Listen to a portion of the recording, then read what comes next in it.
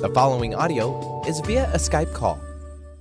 Welcome to Cultural Brilliance Radio, the DNA of organizational excellence with Claudette and Rowley. Conversations that are transforming the world of culture and business. Claudette brings fresh, innovative perspectives that push the boundaries of what organizational cultures can and should be. Learn how to catalyze your organization's workforce into an authentic, intentional, and financially successful culture. Now here's your host, Claudette Rowley. Hey everybody, welcome, welcome, welcome. I am so very thrilled to be connecting with all of you. What a great show we have got for you today. Many of you have heard me talk about the amazing work that Claudette Rowley is doing in the world, and it's something that is so very near and dear to my heart. Many of you have heard the show that she and I did. We are doing an entire radio series on this because for us, we have been down the pathway of what it means not just to work in organizations, in corporations in the United States and even abroad, but what does it mean to be part of the culture of an organization? What have we seen that works and doesn't work? And this is why I am thrilled to introduce all of you to Cultural Brilliance Radio, the DNA of organizational excellence with Claudette Rowley. Now listen to this.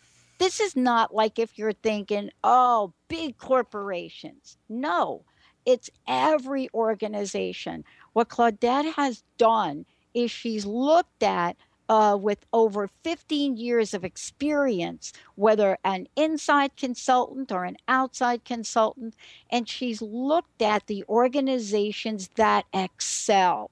And what is it that they do that sets them apart? And as a result of that, what she has created is something incredible, something which blends together both the intelligence of a culture and the emotions of a culture, that brings through, the whole idea of what it means for an entire organization to come together in support of creating excellence. And that is cultural brilliance. Today, she's going to take us on a journey so that we can understand what it is this model is about. What has she brought into the conversation that nobody to date that I know of has brought into the conversation of cultures? Why is it that some folks do a really great job at this and others don't? Today, you're going to get to hear from her what the essence is of cultural brilliance.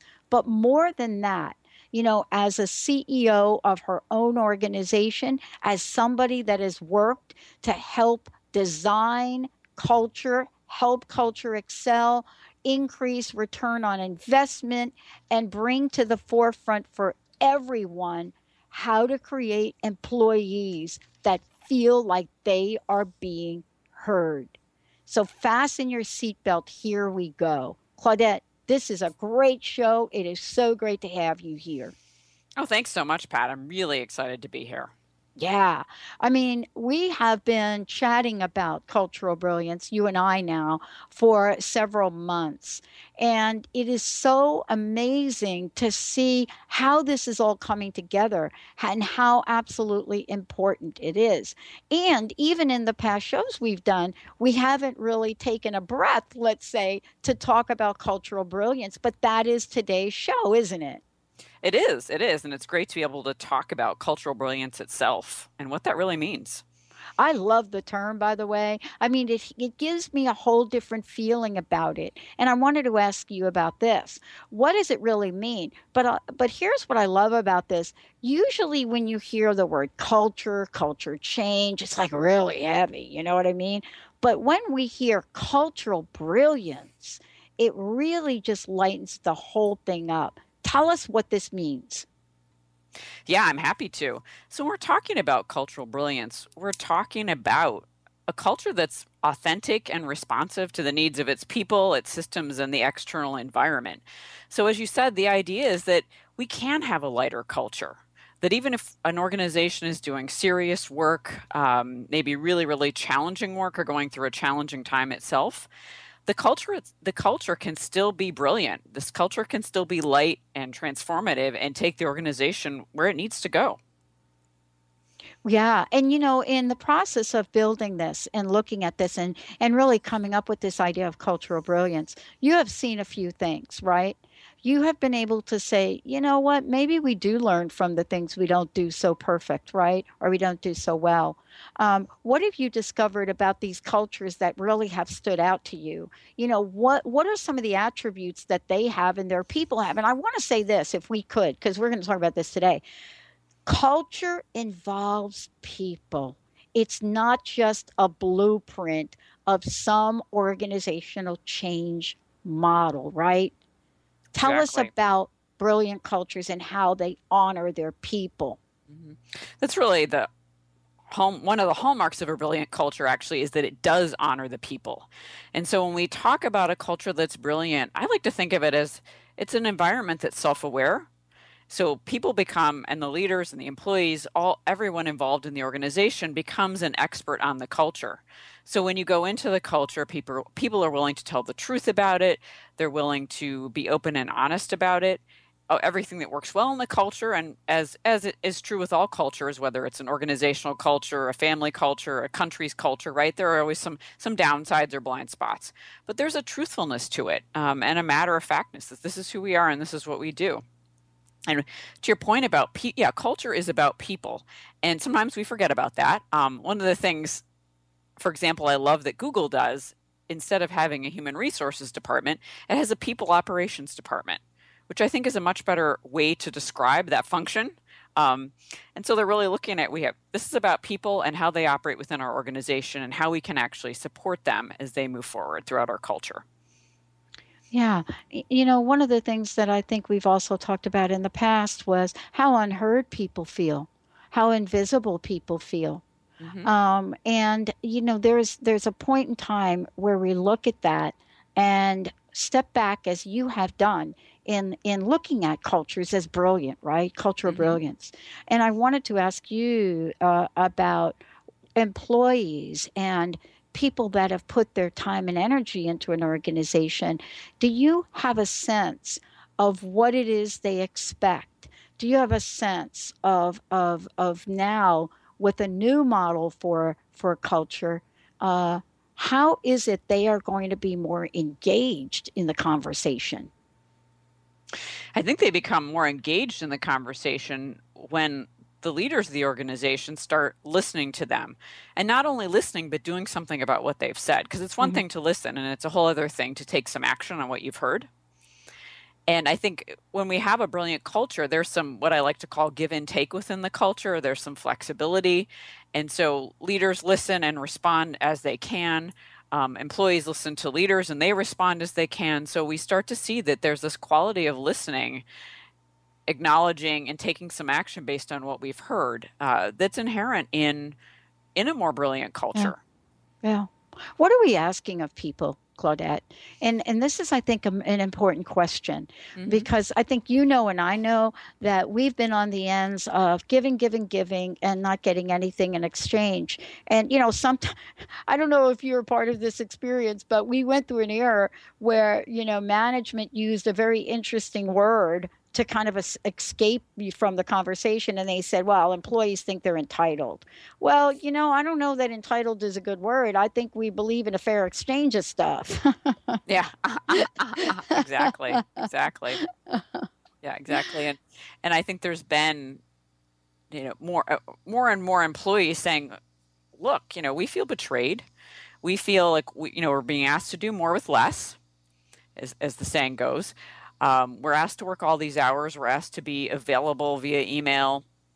And some company cultures, not all, but some company cultures, 24 hours a day. And it just doesn't seem quite like a fair exchange. And so people are asking for trust. They're asking to be listened to. They want a much more authentic environment. They want their ideas to be heard. And they want to move away from the idea that a company's currency is power. And power is really important. And yet, in some company cultures, we see that power is the currency versus authenticity, integrity, creativity, innovation. And when you're in a company culture where power is the currency, there cannot be trust because people are just trying to gather their power. Mm-hmm. Yeah. And okay, so let's talk about gathering power versus empower. I'm so glad you used that word.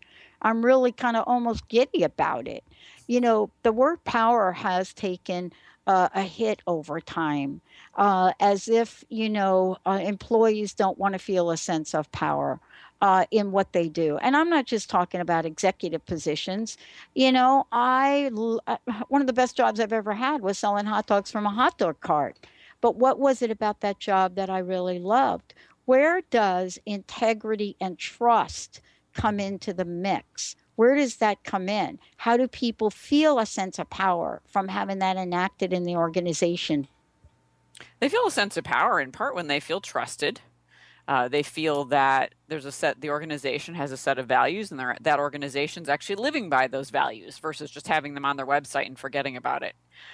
So I think they feel empowered when there's some trust, when they're allowed to make mistakes and they're not penalized for it, when they're allowed to fail at something in the course of trying to create or innovate, and again, they're not penalized for it.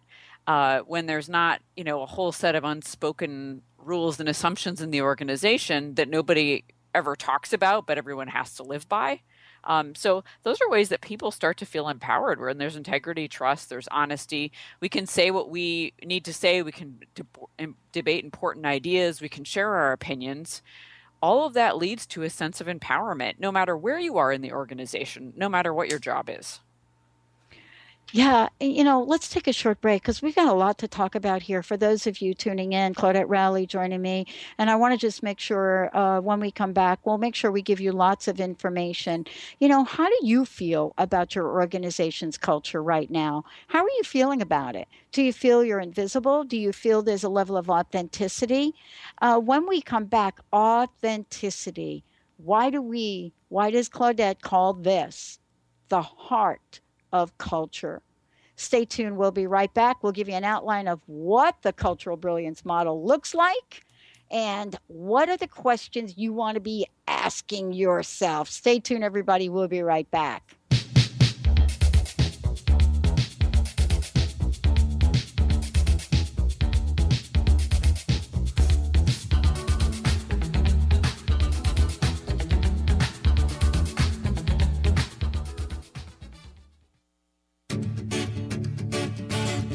Hi, I'm Tim Darter. And I'm Steve Kramer. Join us on Spirit Fire Radio. Discover how to add the mechanics of meditation to your day. And watch yourself connect in a whole new way. Find the amazing moments in life's routines that often pass us by. Add to your awareness with Spirit Fire Radio. Tune in each Wednesday at 9 a.m. for your weekly guide to practical mindfulness. And to learn more, visit www.spiritfireradio.com. Song of the Heart, Walking the Path of Light, from author and healer Francine Vale, is available now. Through Francine's life story, we learn how imperative it is to love one another. Once this simple truth is learned, peace on earth will prevail. Song of the Heart is a life lived and a story told for this purpose. To learn more about Francine and her amazing gifts, or to order your copy of the book today, visit angelsandlightbeings.com. Have you ever tried to make lifestyle changes but had difficulty following through? Imagine what it would be like to get up each morning with energy, clarity, and motivation to tackle the day.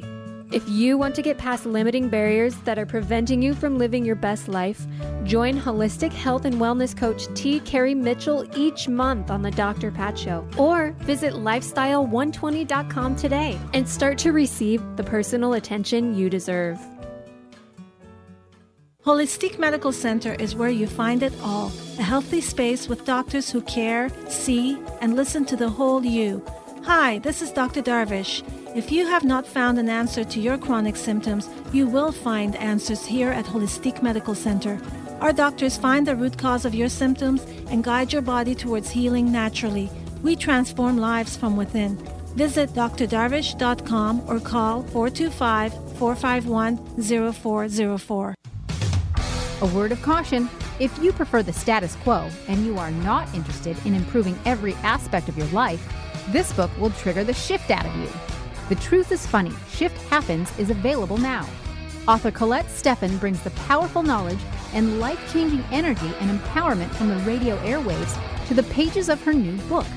To get your copy in paperback or ebook, visit thetruthisfunny.com today.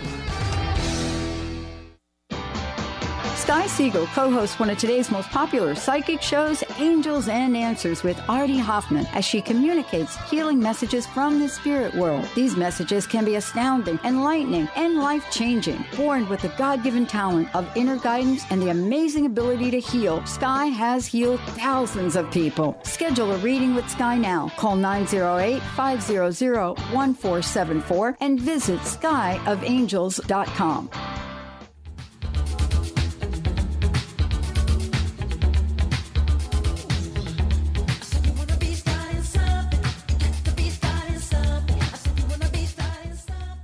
Hey, everybody, welcome back. It's so great to have all of you tuning us in, turning us on. Cultural Brilliance Radio, the DNA of organizational excellence. My co-host joining me here today, Claudette Rowley. And here's what. We are talking about something amazing she has created, this phenomenal model, one that has really not been, first of all, developed prior to her doing it, or even talked about really. It's cultural brilliance. It is a way, a new innovative way to work with organization, to bring out the best of the best, to bring out that blueprint of organizational excellence, that thing that individuals, people that work in organizations really do want to see.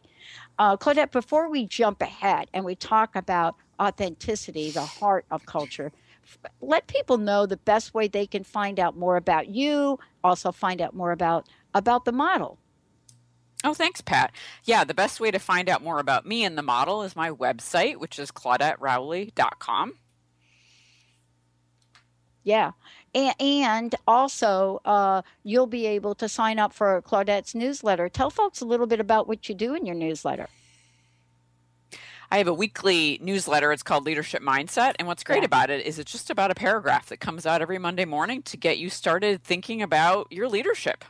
Yeah. So easy to sign up for right on the website. Yeah, it's really kind of cool because they're fabulous tidbits, things that you don't think about. And, I would encourage all of you listening, if you're listening to the show, you might want to share them with your bosses too. That's usually a pretty good idea. Yeah, good idea. Thanks for the tip. Good idea. Yeah. Okay, authenticity, the heart of culture. Wow, that is a powerful statement. And I'm so interested on, first of all, authenticity and how important it is in this model. But the heart of culture, boy, we have certainly forgot about that in the past 10 years. Talk a little bit about this if you would. Yeah, I'd love to. So the Cultural Brilliance model has three aspects to it: authenticity, design, and integration. So when we're talking about authenticity, as you said, it is the heart of culture. It's this beating heart of culture. It's what makes a culture actually alive, the authenticity. So we can't design and integrate without authenticity. And what we're talking about when we say authenticity is really understanding what the norms are in an organization, the hidden norms, the observable norms, and being able to pull those out and tell the truth about it. Authenticity is also about aligning an organization, aligning its people. A couple of things about authenticity that I really love include things like this idea that there's a woman named Barbara Kellerman who's a well-known researcher and author on leadership. And I saw her speak last year, and she said, you know what, I no longer talk about leaders without talking about followers, because leaders and followers go hand in hand, which makes a lot of sense, right? You can't have leaders without followers. You're not going to have followers without leaders. And I believe that kind of synergy is really part of an authentic culture, understanding all the different parts and components. Another way we'll see authenticity emerge is in the form of someone who finally tells the truth about a culture. And what's coming to mind is the movie and the real life story of Erin Brockovich that most of us have heard of, where she uncovered, as the story goes, what a massive corporate culture was doing to actually make people ill. And she said, no, that's not going to happen. And we see this with whistleblowers all the time. It's someone who usually at risk to themselves in their career stands up and says, no, this isn't going to work anymore. This is not okay. And I'm going to tell the truth. And at that moment, authenticity becomes part of that culture again. Yeah. Wasn't that a fascinating movie, though? I mean, wasn't it really, didn't it really expose something that, we think is we think about this from a cultural point of view, right, Claudette? We think about, wow, that was an anomaly that company, that utility operated like that. But it really wasn't, was it? You know, No, no, right? no, it wasn't an anomaly because we see this all the time where organizations become what I call culture blind, that people just become part of the culture. And if the culture of that company in the Aaron Brockovich movie was that, we just do what we do. We don't ask questions. It doesn't really matter that we're hurting people. We're here to continue our process of, of of making money and moving forward with our own growth as an organization without thinking about the impact on human life in this case. Yeah. And that's what I call going culture blind, where people just become part of it. They want to keep their jobs, and they turn a blind eye to what is actually happening, what the impact is of this kind of a company's decision. Yeah, and we do see it a lot. Isn't it fascinating that if they would have had this model, if that utility company would have had this model and actually entertained having a conversation with the people in the organization, perhaps things would have gone differently. But the whole culture was sworn to silence. That is the craziest thing I've ever seen. But now we're finding out that that is not unusual, given what we've seen, recently with the banking industry and so forth. This has become the norm. How is authenticity? How is this approach going to bring innovation back to companies, right? Because we really need to have that chat. Yeah, we do really need to have that chat, right? Yeah. So authenticity, there was an article in Fast Company recently that I really liked about innovative cultures, and it talked about a process of listening, staying open, collaborating, embracing failure. And the one step that really struck me, and this is completely in alignment with authenticity, is this idea of staying open in a company, that ideas aren't always coming from the top, aren't always coming from experts, that some of the best innovations come from people who maybe are in an entry-level position in the company, maybe someone off to the side somewhere who has this particular perspective on a problem and so has a particular solution. And organizations, most of them, have a really hard time staying open-minded and long enough so that people who may seem a little bit off the beaten path within the company can come forward and say, wait, you know what? I have an answer to this. I have a particular solution because I work with this machine day in and day out, or I work on this particular website day in and day out, and I can actually give you some information that's going to help you come up with a great solution.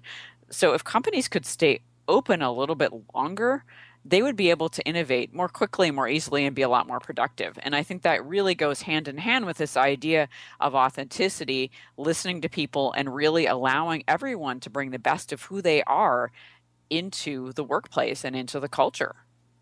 Yeah.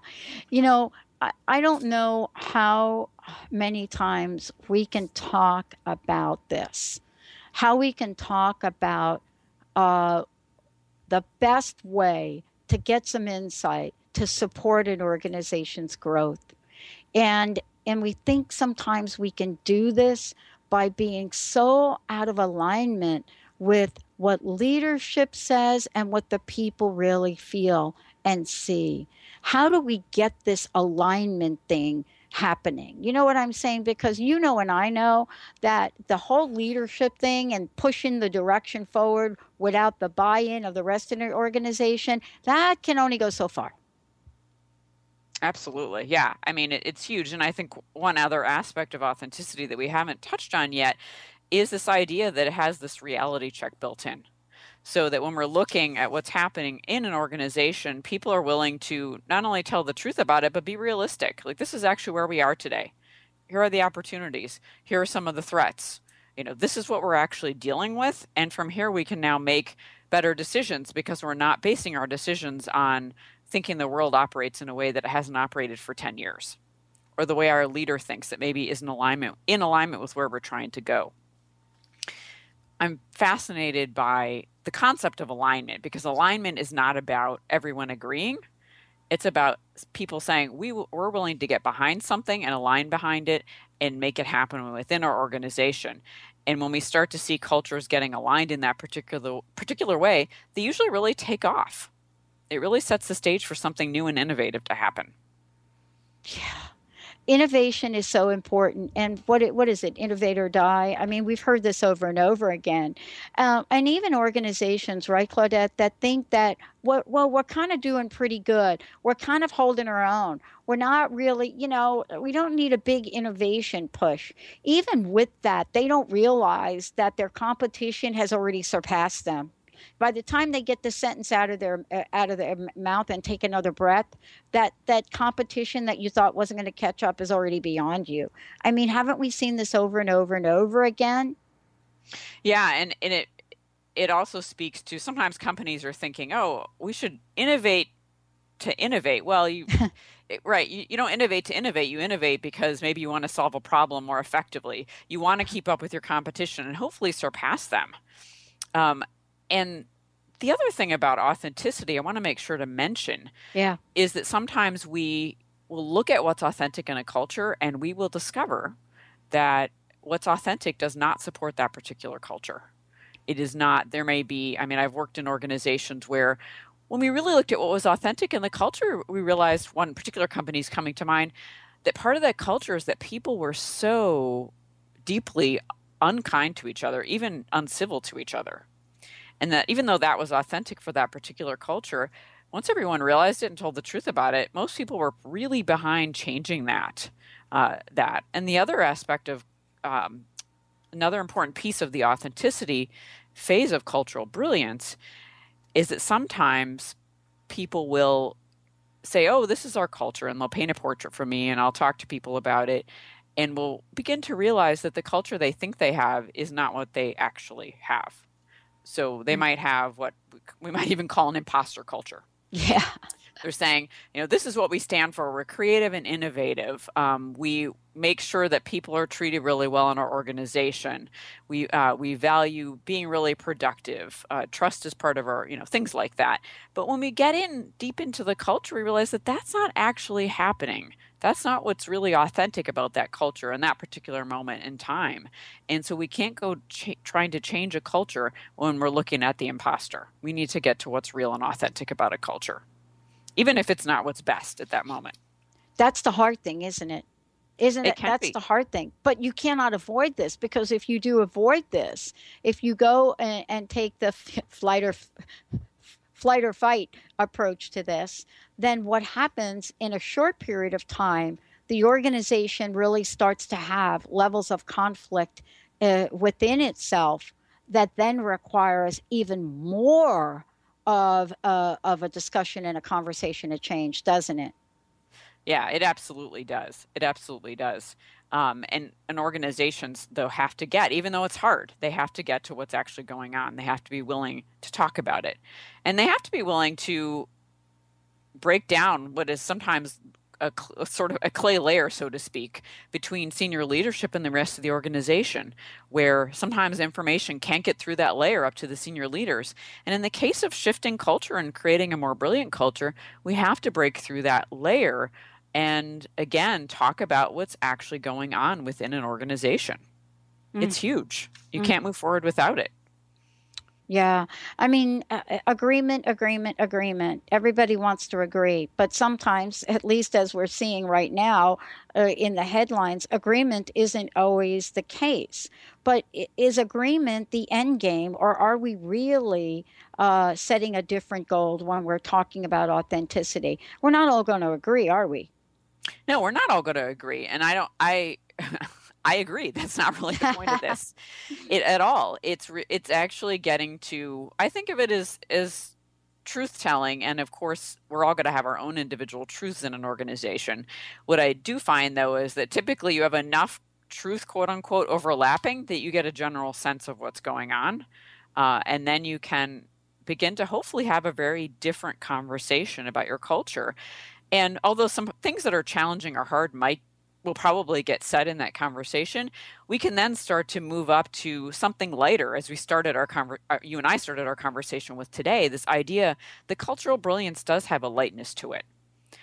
And I find that once the truth gets out on the table, people are usually relieved. Yeah. I mean, they might be a little discouraged and things like that too, but they're relieved. And I've come into organizations where that's the case. Like, we are relieved that people are telling the truth, that we've gotten this out on the table, and then we can actually move forward to figuring out what kind of culture we do need, what's going to support our organization and our people the best.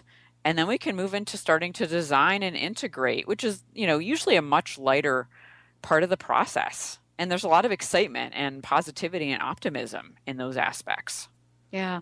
I think I touched upon the word alignment before, and we didn't really elaborate on that. And I want to go back to that word, because it's a word that's used a lot in the world, and it's used in a lot of different places. I know for me that the every time I hear the word alignment, I think of my brakes and the wheels on my car, right? No kidding. I do. Yeah. I think about them, and I think about what happens right before somebody tells you your wheels, your tires are out of alignment. You've had some kind of event where you've either swerved or you lost control. And here it is, and I think you mentioned it earlier, the word is coming up with regard to authenticity and culture. Where does that fit in? Yeah, it fits in with, again, alignment. Not alignment doesn't mean everybody agrees. It's not even really about consensus necessarily. It's about people being willing to seek out common interests and move forward from there. So it's consciously agreeing to move in the same direction. That's a big part of alignment. We consciously agree and intentionally agree that we are going to move forward in the same direction. So while we may not, in the case of culture, we may not agree on every nuance and detail about our culture, when it comes to the big chunks of it, the values, what our strategic goal is that we're trying to move toward, what's important to all of us as people, what is the heart, beating inside of our culture, so to speak. We're going to get behind each other, and we're going to walk together, toward a common goal. And I think that's where alignment fits in with authenticity. And inherent authenticity is this idea, of course, that we're not always going to agree. So an authentic culture is not a culture where everyone gets along all the time and always agrees. And I sometimes hear the word authenticity used in that way, as though we will always agree and it'll always be harmonious. I don't think that's realistic, and I don't think we really want that, because we need some disagreement. We need people to bring things up. It generates energy and passion for what you're doing. Yeah, I love that this is part of what you're doing and how big this is. We're going to take a short break, everyone. When we come back, we're going to talk with you about, if authenticity is the heart of culture, then what's design? Oh, wait, it's the vision of culture. Stay tuned. And later on, we're going to talk about integration, the mind of culture. We're probably going to skip that next break. Stay tuned, everybody. We'll be right back.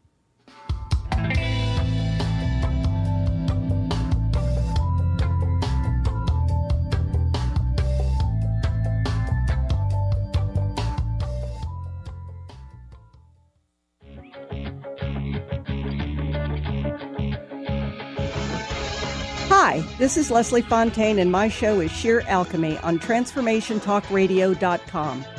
When we're bogged down with our emotions, the hardships that plague us in our relationships, at work, our finances, we literally can't see the higher plane where we could be operating from. Tune in to Leslie Fontaine, Sheer Alchemy on TransformationTalkRadio.com. If you're one of the millions of Americans suffering from anxiety, you probably know how powerless and out of control this emotion can make you feel. This is why it is so important to remember that anxiety is created by your mind, which means that you can learn to use your mind to uncreate it. Hello, my name is Dr. Friedman Schaub.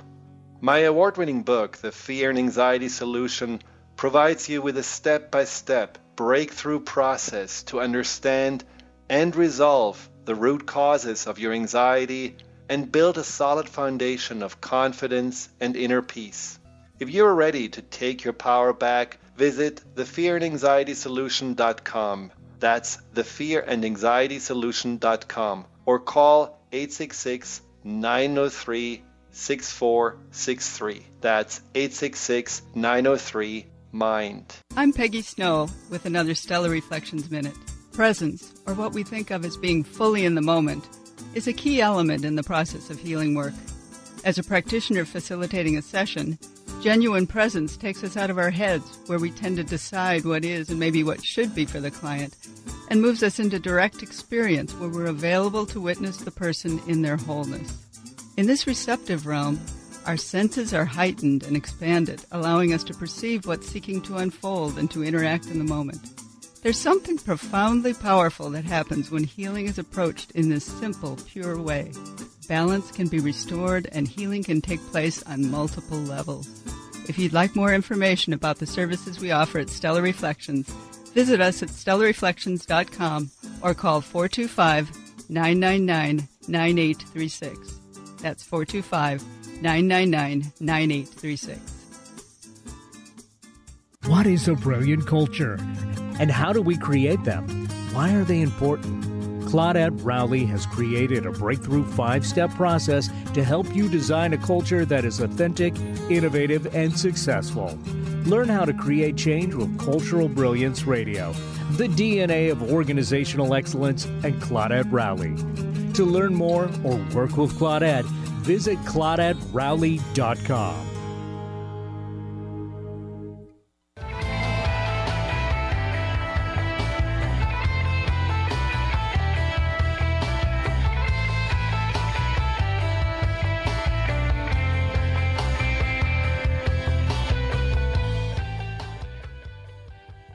Hey everyone, welcome back. Cultural Brilliance Radio, the DNA of organizational excellence. Claudette Rowley joining me here today. I want to just say to everyone that what Claudette has created is not just a new way to look at organizations, to look at what's working, but also to work with organizations in a way that engages people, that, has an air about it so that people might show up and have a voice in what's happening in the organization in a way that's safe, but yet is also heard. Because this is not about just popping in there and listening to stories. Now, that's what we're talking about now, is that from those stories, there is a design that emerges. And Claudette, you call design the vision of culture. And isn't that really key? Isn't that really what's different here? Is in authenticity, you're pulling in both the climate and conversations about culture. But now we're going to go to what do we do next? Exactly. What do we do next? And so we take authenticity, the heart of culture, and we move into the design, right? So we've worked on understanding the culture, what's authentic about it, where we'd like to go potentially with the culture, and now we get to start bringing it to life with the vision of culture.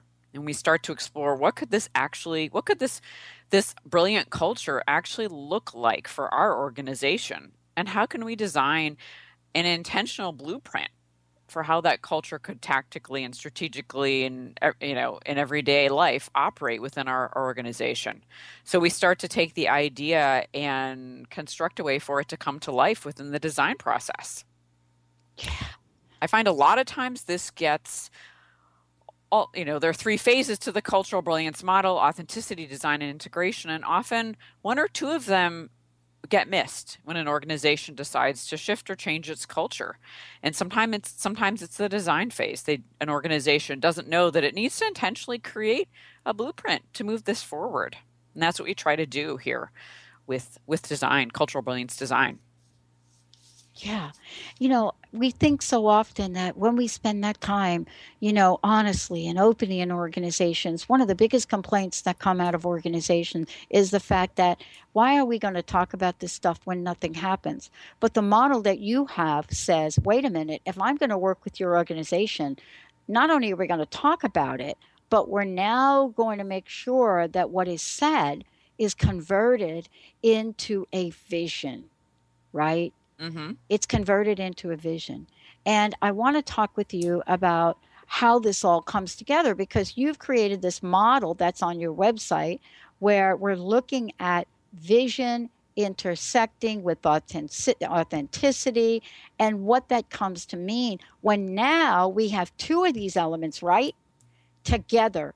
What are some of the things that happen when we now put vision and authenticity together? It's huge. It's huge when you start to put vision and authenticity together, right? Because you know what's real and authentic, and then we start to actually, almost the vision's like painting a picture, depending on how you think about vision. It's like painting a picture about what could be.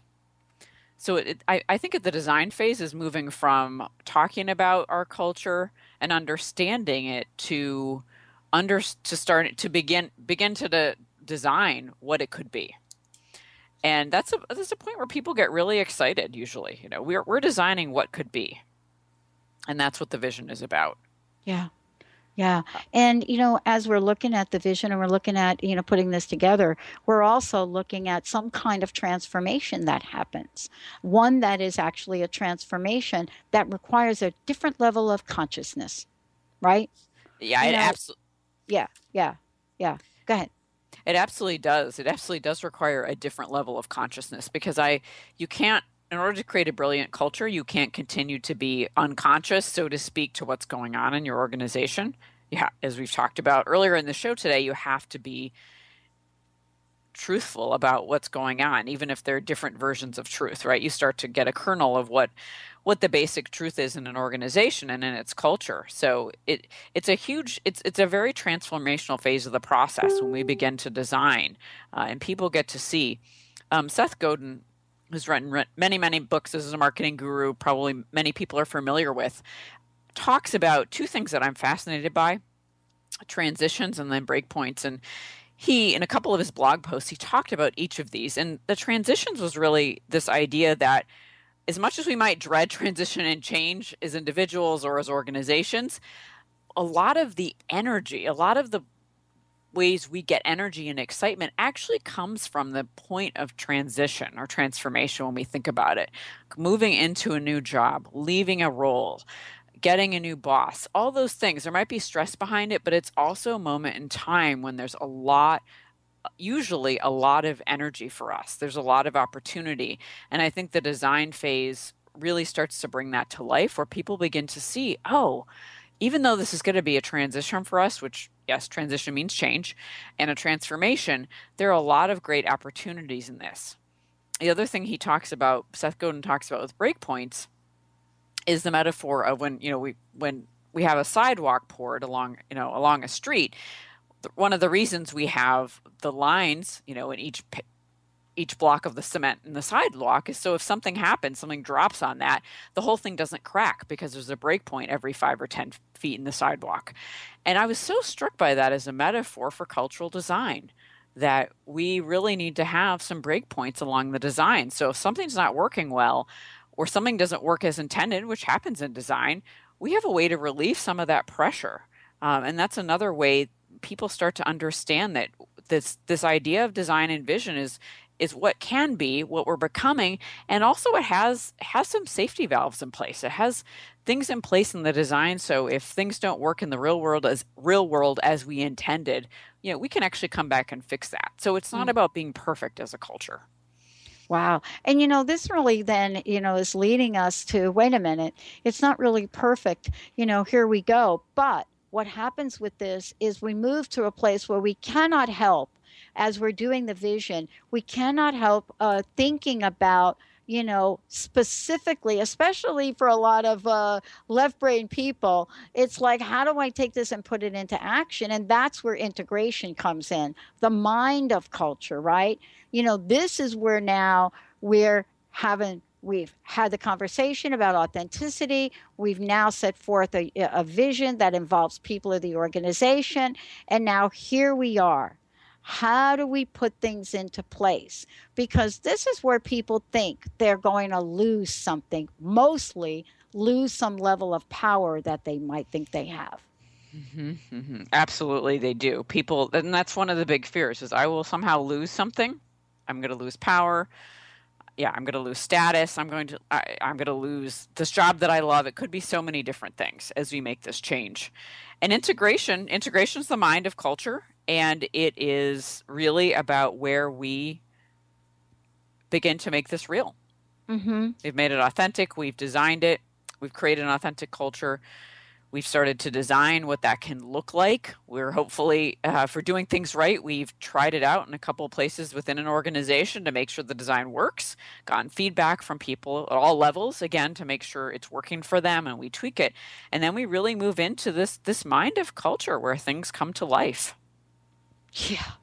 Yeah. Let's talk about the mind of culture, because this is really the part of the process that people cannot wait to get to. Cannot wait to get to this, this idea, this cultural integration. How do you go about this? What do you do in looking at what has been shared in authenticity, now what has been put on the table for the vision, and which is probably going to be at the 36,000 foot level. Now, integration, the mind of culture, is this where we really get in there and roll up our sleeves? Yeah, we really do. We really get in there and roll up our sleeves. And this is where we get into a lot of the nuts and bolts, right? What's our plan? What are the objectives? Who's going to do what? And I find most organizations fall into one of two camps. As you said, they can't wait to get here to integration so they can take action, they can do something. And then there's some organizations that actually love the authenticity and design phases more because they're fascinated by the ideas and what they're creating, and then they'll kind of skimp on the integration phase of it, and that usually creates, in either case, whether you try to integrate too fast or you don't integrate well or pay enough attention to it, in either case you really are going to create extreme frustration, most likely among your employees, because this isn't going to come together well. Yeah. I mean, isn't this the famous story about taking employee satisfaction surveys and what happens with people when they bring in another employee satisfaction survey? Isn't this the story that goes back decades and decades and decades, which really talks to, oh my gosh, one more time, they're going to ask us how we feel about something and do nothing about it. Right. Mm-hmm. But, don't you have to do something? I know that you are a big fan of Peter Drucker, and he has something interesting to say about this. He does. And Edgar Schein does too, as well. Yeah. So Peter Drucker, his quote that I love is, if you want something new, you have to stop doing something old, which may sound so, it's common sense. But when we really think about it, a lot of organizations, a lot of us as people, don't necessarily do this. We don't think about what we need to stop doing when we start doing something new. Something else Edgar Schein, I heard him say recently on a webinar, who is one of the forefathers of organizational culture, talked about this idea, going back to your comment about employee satisfaction surveys. He said sometimes organizations don't take into account if they do an employee satisfaction or an employee engagement survey, they've got to actually do something about the results they receive. Because if they don't, they break trust.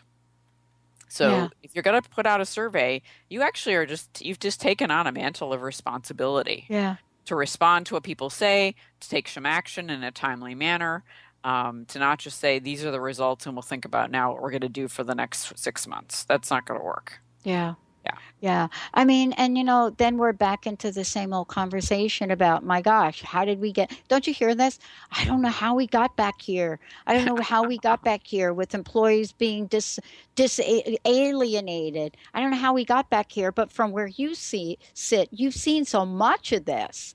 And at each step of the way, the potentiality for this to go sideways. That's why your model is not just 3 bullet points on a piece of paper. These are literally, when you go to Claudette's website, what you're going to see is 3 circles that are interrelated. There's a relationship between each of these. So I don't imagine, Claudette, you're going to go into an organization that says, you know what, I think I want to do that design thing, but I'm not really sure that I want to do the other 2. What do you say to folks like that? Great question. So yes, the Cultural Brilliance model is a Venn diagram for a reason. And I explained that really you cannot, it'd be like eating only one food group all the time, right? I'm only eating protein, but nothing else. Okay, you'd probably be fine for a long time, but eventually your body would not be as healthy as it could be. And this is the same idea, that you can't just go in and design, because what are you going to design? If you haven't figured out what's authentic, and you're not going to have a plan for integration. You've really got, it's a holistic model, and you have to address all 3. Yeah. Otherwise, it's like Otherwise, it's like a sports team who's, about to win a championship, and they rest on their laurels. And we've seen so many, decades of those kinds of stories, right? Where then the team that's losing in the last couple of minutes of the game says, wow, we have an opportunity. They're not paying a lot of attention anymore, and they score some touchdowns and win. Oh, now you're talking about the Seahawks. There we go. I want to tell you, for those of us that live out here with the Seahawks, we don't really appreciate those nail biters, right? We don't really appreciate that. But you're right about that. We change our approach and our whole attitude about what we want to happen. I love that you shared that, because we do that in organizations, and we think it is the safest way to play this out. But yet it's not. We think that, wow, by not taking the time and effort, by not learning what this is about, by not using a process that doesn't leave anybody out, we get to talk about the things that have been in the room anyway. So don't we think it's fascinating that because we're not talking about them, we think they go away, the issues? It is, and it's that famous definition of dysfunction we all know, right? Doing the same thing over and over again and expecting a different result. Yeah. We do see it over and over again in organizations where this idea is, if we don't talk about it, it might go away. I don't want to address it. That might be safer. When one of the smartest things you could possibly do is actually acknowledge what's happening within your culture, to the positive and the negative. Acknowledge both.